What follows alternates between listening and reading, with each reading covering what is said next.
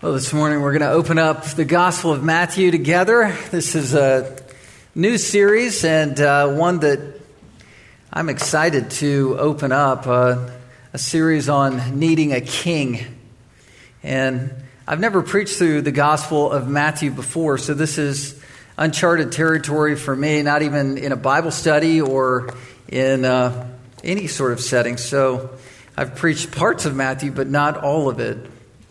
So we're going to preach all of it, but not all in one service. So this will be a while, but I want to begin with verse 1 of chapter 1, Matthew, because we're going to introduce this gospel to us and hopefully whet your appetite and show you why the Lord has brought us here to this great book. It says, the book of the genealogy of Jesus Christ, the son of David, the son of Abraham.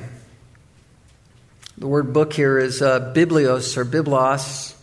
It's where we get the word Bible. This is a book of genealogy. This is a book of origin to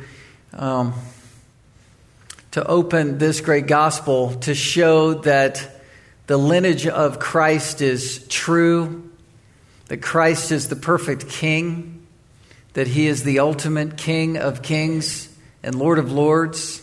He's the ultimate solution to all of our problems.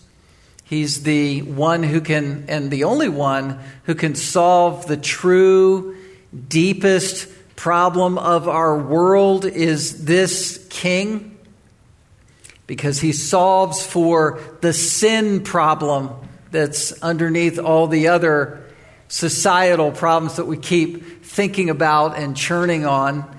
Ultimately, what I'm hoping is that this Bible book, that this genealogy, that this origin in chapter 1 begins to prove to us the need for our king and the anticipation that we all have for this king to come and solve our problems. He's going to come physically one day and rule in the millennial kingdom. He's going to be seated right in the middle of Jerusalem. I believe those promises are literally fulfilled with the remnant of ethnic Israel, and Jesus will be here for us to worship in this world as he recreates it. But until then, we have this king that we know of because he lives in our hearts, right? We need to reaffirm that. We need to establish his lordship and his kingship, if you will, his dominion and him being our ruler right now, so that we don't worry, so that we don't fear, so that we don't dread what's happening, so that we don't lose our way, so we don't mistakenly put our hope in who the next president will be or not be. This is an election cycle year, if you didn't know it. We all know it. Everything is measured in one form or fashion by that. Everything, or a lot. And it would be very foolish to put our trust in a man or in even an ideology of government. I align with the one that's most biblical. I really have a strong disdain for liberalism and what leads not only our hearts astray, but our kids astray.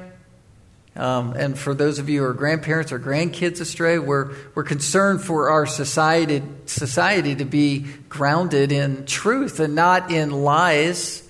So we fight for truth, but ultimately we trust in the king, right? Not in politics. We don't want to be swayed by up or down by the results of the election, because we want to be trusting in the Lord and be strong. We might have indignation by what's happening or what may happen, but we want all that to be tempered by the Holy Spirit as he proves to us that the king is here, the king is real, and the king is coming. He is the Lord, the one who steps up, is the one who's ultimately going to probably win the day politically, but ultimately we trust in the Lord. We know there are ideological problems and political problems and society problems and world health problems, but we have a king who is more relevant than all of those issues because his relevance is based on changing hearts for eternity, right? That's the issue. That's the issue. Kingdoms rise and fall. The Lord builds up and he does what? He puts down. He raises people up, he puts people down, and he sees things in a broader perspective, the Lord does, than just 100 years. He sees things in terms of millennia and everything in terms of eternity. So point one, I kind of want to introduce Matthew by introducing this theme of Jesus being king and how we need him. Point one is he is relevant. He's the most relevant king that ever could be. This is Matthew's point. He is the king of the Jews. This is a very Jewish gospel. Out of the four gospels, this is the most Jewish gospel. There are 60 Old Testament prophecies throughout this grand gospel, and Jesus fulfills every one of them. He was the long-anticipated Messiah of the Jews. And this before us is a series of verses, you see up through verse 17, as Jesus' genealogy. And we're going to hit that in more detail next week, but it's a family tree. It's a timeline. And if you see in verse 1, the phrase son of David connects Jesus to the Davidic line that had to be proved out by this genealogy. Jesus is the fulfillment of David, the second David, the perfect king, where David was imperfect.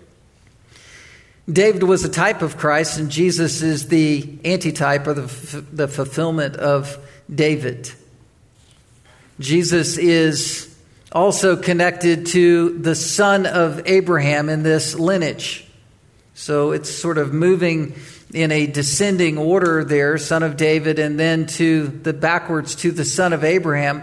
Abraham being mentioned, again, connects Jesus ethnically to the history of the Jewish people.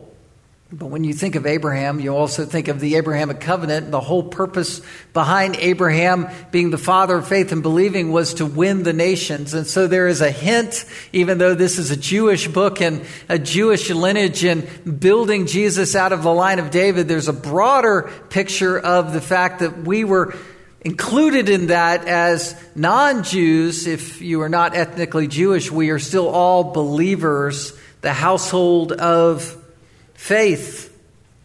This traces masterfully through, you see the fathers in verses 2 to 4, and we're going to pick that up next time. But verse 5, just to kind of highlight a few things here, it says in Solomon, the father of Boaz by Rahab, and Boaz, the father of Obed by Ruth, and Obed, the father of Jesse. You remember reading in your history. And then verse 6, Jesse, the father of David, the king. It's a key marker in this genealogical record. Everything was to be traced through the Davidic line. The legitimacy of Christ had to be established. It has to be that he is foolproof. And so then if you'll skip ahead to verse 16, you see it tied together. Jacob, the father of Joseph, the husband of Mary, of whom Jesus was born, who is called Christ. So everything is culminating to the birth of Christ, and that all being established in history, in lineage. We're going to pick up on that history next week. I'm very tempted to touch on some things. You have Gentiles, you have Rahab, you have sinners, you have non-Jews all interlaced in this, and yet it all is beautifully and masterfully tying together to show us how Christ came to us and how all this panoply of believers are part of this foundation. And it is amazing grace that is shown in this line. But Joseph being by law, Jesus' father, not his biological father. We know that Jesus was born of a virgin, that Mary conceived by the Holy Spirit. But Joseph's connection here is important. It's important to establish the line of of Jesus' kingship even through Joseph, though it's by law. And then Luke, as we're going to see, in parallel next week, that line is establishing Mary's lineage and the bloodline and the legitimacy of Christ being king through the bloodline of Mary.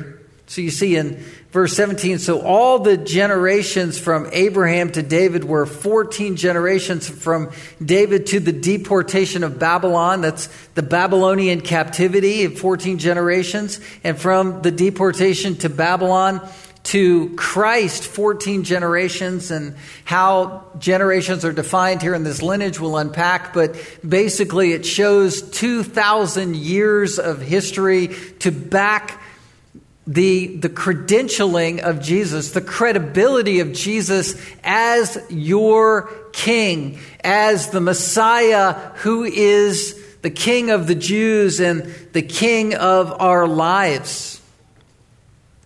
Matthew's Gospel is a Jewish book, as I said, and it points back to David as the ultimate picture of Christ who was to come, not Saul. And you remember Saul was the first king, but he was an unbelieving king. David was a man after God's own heart. And so you have a history in the Bible that is establishing things very precisely to a line of believers and a line of people who are interlaced, building towards this ultimate king. Now, the need for a king is built all through the Old Testament. I mean, if you sort of lift out of the lineage for a second and just look at your Bible, there's always been this begged desire for a king. And that's what we, I think, sense in our own hearts in the way things are turbulent and sort of upside down and confused right now. We need a king to establish peace again and order and strength. That's why I think I was led to the Gospel of Matthew. But I don't want us to be confused to think that things are so bad right now in our country that we have kind of a wrong view of the world over the ages. Since the beginning of time, since the fall, things have been pretty upside down from time to time and worse off than we are even today by far.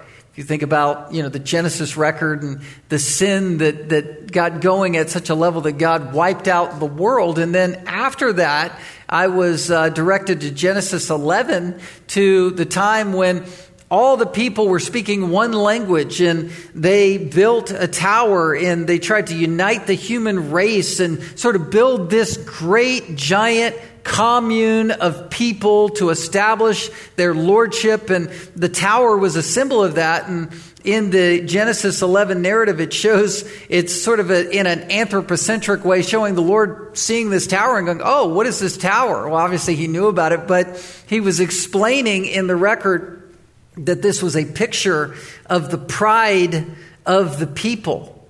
Genesis 11:4. Then they said, speaking intertrinitarian, Father, Son, Holy Spirit, come let us, well, no, this is of the people that built the tower. Come let us build ourselves a city and a tower with its top in the heavens. Let us make a name for ourselves. You see the pride there. Lest we be dispersed over the face of the whole earth. So they agreed to build a city trying to reach to heaven, and God intervenes on that, confounds their speech, and scatters them throughout the world. Their pride desired prominence. Genesis 11:6. And the Lord said, behold, they are one people, and they have all one language, and this is only the beginning of what they will do, and nothing that they propose to do will now be impossible for them. So God interrupted all of that. Reminds us of today's society and the hubris and pride of people trying to raise themselves up. In the book of Judges, that was the overflow, the outflow of sin that had gone amok, where people were not following the judges, and then the judges were corrupted themselves. The end of the book of Judges, Judges 21:25, it says, in those days there was no king in Israel. Everyone did what was right in his own eyes. So the judges were not following God. There was a society that was filled with rape and murder and chaos. Judges 19 is one of the most horrific displays of that, where a woman, I won't go into the details, but you can read it with a parent's discretion, but a woman was basically dismantled, and it was horrible, and it was a graphic display of how horrible things had become in society. They were not following Samuel. And ultimately, the people wanted a king, but they wanted a king in a fleshly way. And so they were saying, we're going to reject Samuel, and we want Saul. So 1 Samuel 8:19, they refused to obey Samuel. Samuel went to the Lord. He said, the people wanted to, verse 20 of 1 Samuel 8, they wanted to be like all the nations, that our king may judge us and go out before us and fight our battles. They wanted to put their hope in externals and man. 1 Samuel 9, 1-2. It says in verse 2, there was a son named Saul, a handsome young man, that was not a man among the people of Israel, more handsome than he. From his shoulders upward, he was taller than any of the people, tall and handsome. So they wanted power. They wanted this man to be powerful for them. And ultimately Saul, as an unbeliever, even though at points it shows him expressing faith, I don't think Saul was a believer, the first king. And he offered an ungodly sacrifice, and he was approaching the Philistines. And Samuel was supposed to offer the sacrifice, and he did it. And ultimately, because he acted in unbelief, the kingdom of God was literally predicted to be ripped in two, and it was a northern and southern kingdom. Saul was pictured as grasping for Samuel's robe and it ripping apart, which showed that the kingdom of God was being ripped apart. As Christians, we know that King David represents a better king. King David was no example of perfection or virtue and sinned in egregious ways, obviously. But he, at the same time, was a believer, and we want a Messiah. We should rejoice at the same time for our country. We appreciate the freedoms to worship. We appreciate the goodnesses and the sacrifices that have gone into this nation that we get to live in. But we need to remember, with the highs and lows of our country, that our citizenship is not here, right? That we have a king in our hearts. The king has come in the past. He's exercised his lordship through the theocracy in the present. He exercises his lordship in our hearts at conversion. And then in the future, there's the millennial kingdom. And we as aliens and strangers sort of persevere through this world, right? We're just persevering through this world, waiting for the ultimate establishment of the king. But as we wait for that, we need to recognize that the king is sovereign. Not only is he relevant to our culture, just like he was relevant at the time of the Tower of Babel, he was relevant at the time of the judges, he was relevant at the time of Saul, when Saul was trying to kill King David, who was to come after him, the believing king. He was relevant. He's relevant today. And then secondly, he's sovereign in this relevance. The entire emphasis of Matthew is God's kingdom. The kingdom of God is a phrase that's mentioned 32 times through this book. The kingdom, basileia in the original language, is kingdom. In the three other Gospels, Mark, Luke, and John, the kingdom of God is only mentioned 5 times. This is the kingdom of God book of the Bible. It is also phrased, the kingdom of their father is found in Matthew, the kingdom of my father. And then Matthew has his own designation of the gospel as the gospel of the kingdom. There are parables that Jesus teaches on the kingdom of God. You know that from Matthew 13. The kingdom is like, the kingdom is like, the kingdom is like. We're going to learn about the kingdom of God.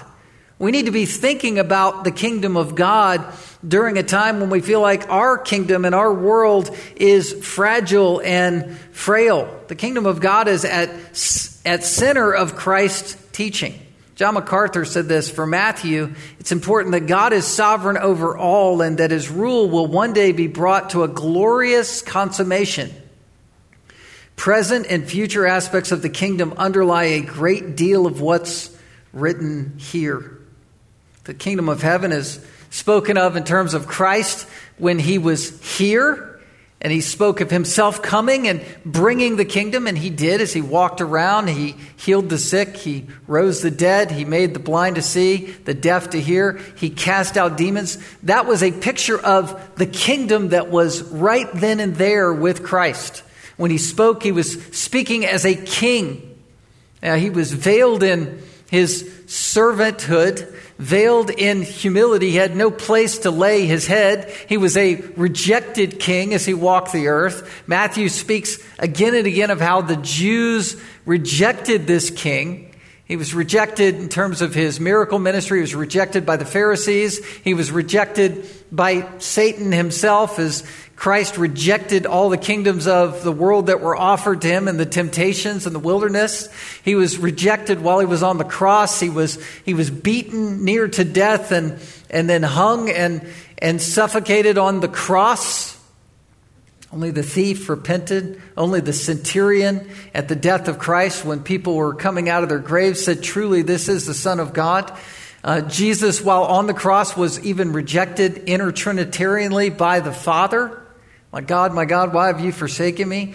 Rejection is a major theme, but at the same time, the king was here. And Matthew not only speaks of the kingdom who had come, but also the king who is coming. The king who is coming, who would one day rule. And David's lineage proves that Jesus was to fulfill that. He's also proven in Matthew as the sovereign over the universe. He's called the Son of Man. Every time you hear Son of Man, don't think of just the humanity of Christ. Also think of Christ being divine, the one who is ushered into the presence of God the Father with universal authority. Daniel 7 calls Christ the Son of Man. He's the ruling and reigning Messiah. Daniel 7:13 through 15. He's the Son of God and the Son of Man. Son of God also, speaking of Christ's divinity, he's called Master, the kurios word in the original language. He's the Lord. He's called Wisdom in this book. He's Emmanuel, who is with us.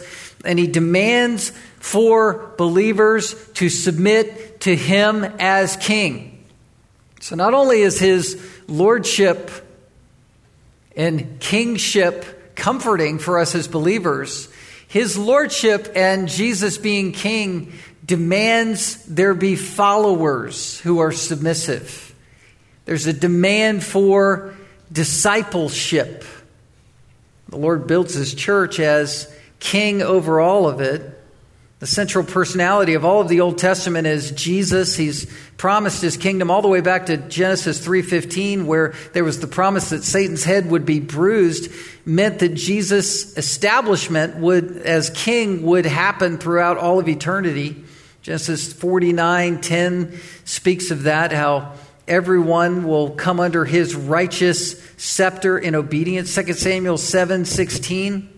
Your throne shall be established forever. Psalm 2, 1-4. He's called the anointed as the nations rage. Psalm 2 is a psalm to read in days like these. Why do the nations rage? Why do the peoples plot in vain?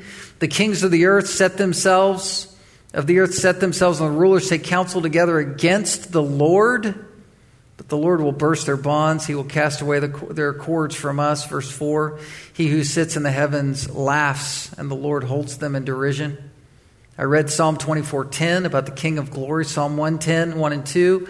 The Lord says to my Lord, speaking of the Father and the Son, sit at my right hand until I make your enemies a footstool. This is our great Lord.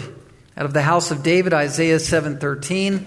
This king was to come, Isaiah 7:14, from a virgin to be conceived as a son who is called Emmanuel. Micah 5, 1-5 speaks to all of this as well. He's coming in strength. Verse 4, in the majesty of the name of the Lord. Comes to bring peace, and he's coming out of Bethlehem. None of the Old Testament prophets could really predict the full nature of who Christ was. One of the great blessings of going through a gospel is just to draw near in intimacy to the Lord week after week after week, and in community together, and just sense God's presence. We need Him. He is our King. He is your King and your Lord. 1 Peter 1:10 and 11 speaks of this. This is the King who's the King over the gospel, where the angels long to look and tie everything together. One event after another affirms that Jesus is true and that all of the requirements of these prophecies were fulfilled, and all of the false teachers are unmasked, because no one else could rise to the precise fulfillment that Christ did as King. Matthew presents Jesus as the sovereign, as King. Mark presents him in opposite detail as the servant. Luke presents Jesus as the Son of Man. And John presents Jesus as the Son of God. It's interesting to me that John has no genealogy, right? When you think about it. Matthew, look at this genealogy. It's a Jewish book. You have John. His goal was to present Christ as divine. And so the genealogy is John 1:1. In the beginning was the Word, and the Word was with God, and the Word was God. That's the genealogical record for Jesus. In the beginning means He's always been and is God. Whereas Matthew is precisely detailing that this is the Messiah. Basileia kingdom is used 144 times throughout 27 books of the New Testament. The Greek verb of that, to reign, is used 10 times here. He's a sovereign who is a servant, fully man and fully God at the same time. The word, let me ask this question just to kind of open up the book of Matthew. Who is Matthew? Matthew, the name means gift of the Lord. He was one of the 12 apostles. He was a tax collector, and his sort of sinner's name before Christ was Levi. And so you'll see the other gospel writers call him Levi, speaking of his former life. Matthew was written prior to the destruction of the temple. That's pretty easy to discern as you read through the temple dynamics here. So that probably puts it around AD 50. We don't know. Obvious Jewish flavor, manners and customs for the Jews are confronted and spoken throughout this book.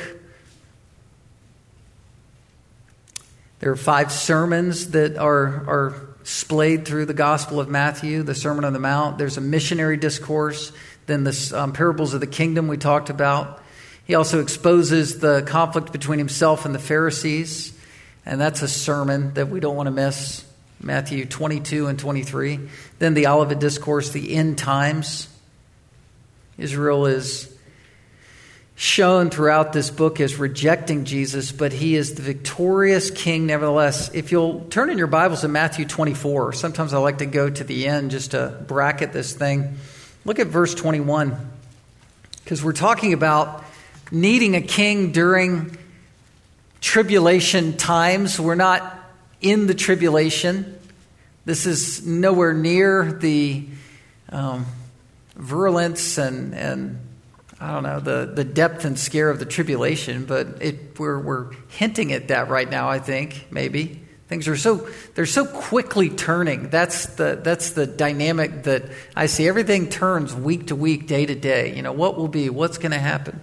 Well, it's sort of what Jesus preaches on in Matthew 24 in his end times sermon. There will be great tribulation, verse 21, such as has not been from the beginning of the world until now, no, and never will be. And if those days had not been cut short, no human being would be saved. For the sake of the elect, those days will be cut short. It's a curious phrase. Then if anyone says to you, look, here is the Christ, and there he is, do not believe it, for false Christs and false prophets will arise and perform great signs and wonders, so as to lead astray, if possible, even the elect. Of course, that wouldn't be possible, but it says, see, I've told you beforehand. And then if you skip down to verse 29, look at this. Immediately after the tribulation of those days, the sun will be dark and the moon will not give its light and the stars will fall from heaven and the powers of the heavens will be shaken. Then will appear in heaven the sign of the Son of Man. Here it is. This is the reflection of Daniel 7. That prophecy will be fulfilled, and then all the tribes of the earth will mourn, and they will see the Son of Man coming in the clouds of heaven with power and great glory, and he will send out his angels with a loud trumpet call, and they will gather his elect from the four winds, from the end of heaven, from one end of heaven to the other. This is all relevant, is it not? This is all real to us and powerful to us. For perspective on how dangerous the times were when Matthew wrote this, I think it's important to dig into a little bit of the historical context. Things are dangerous now. They were dangerous then. It's important to understand that. Who was Matthew? Well, he was a tax collector, meaning he was hated.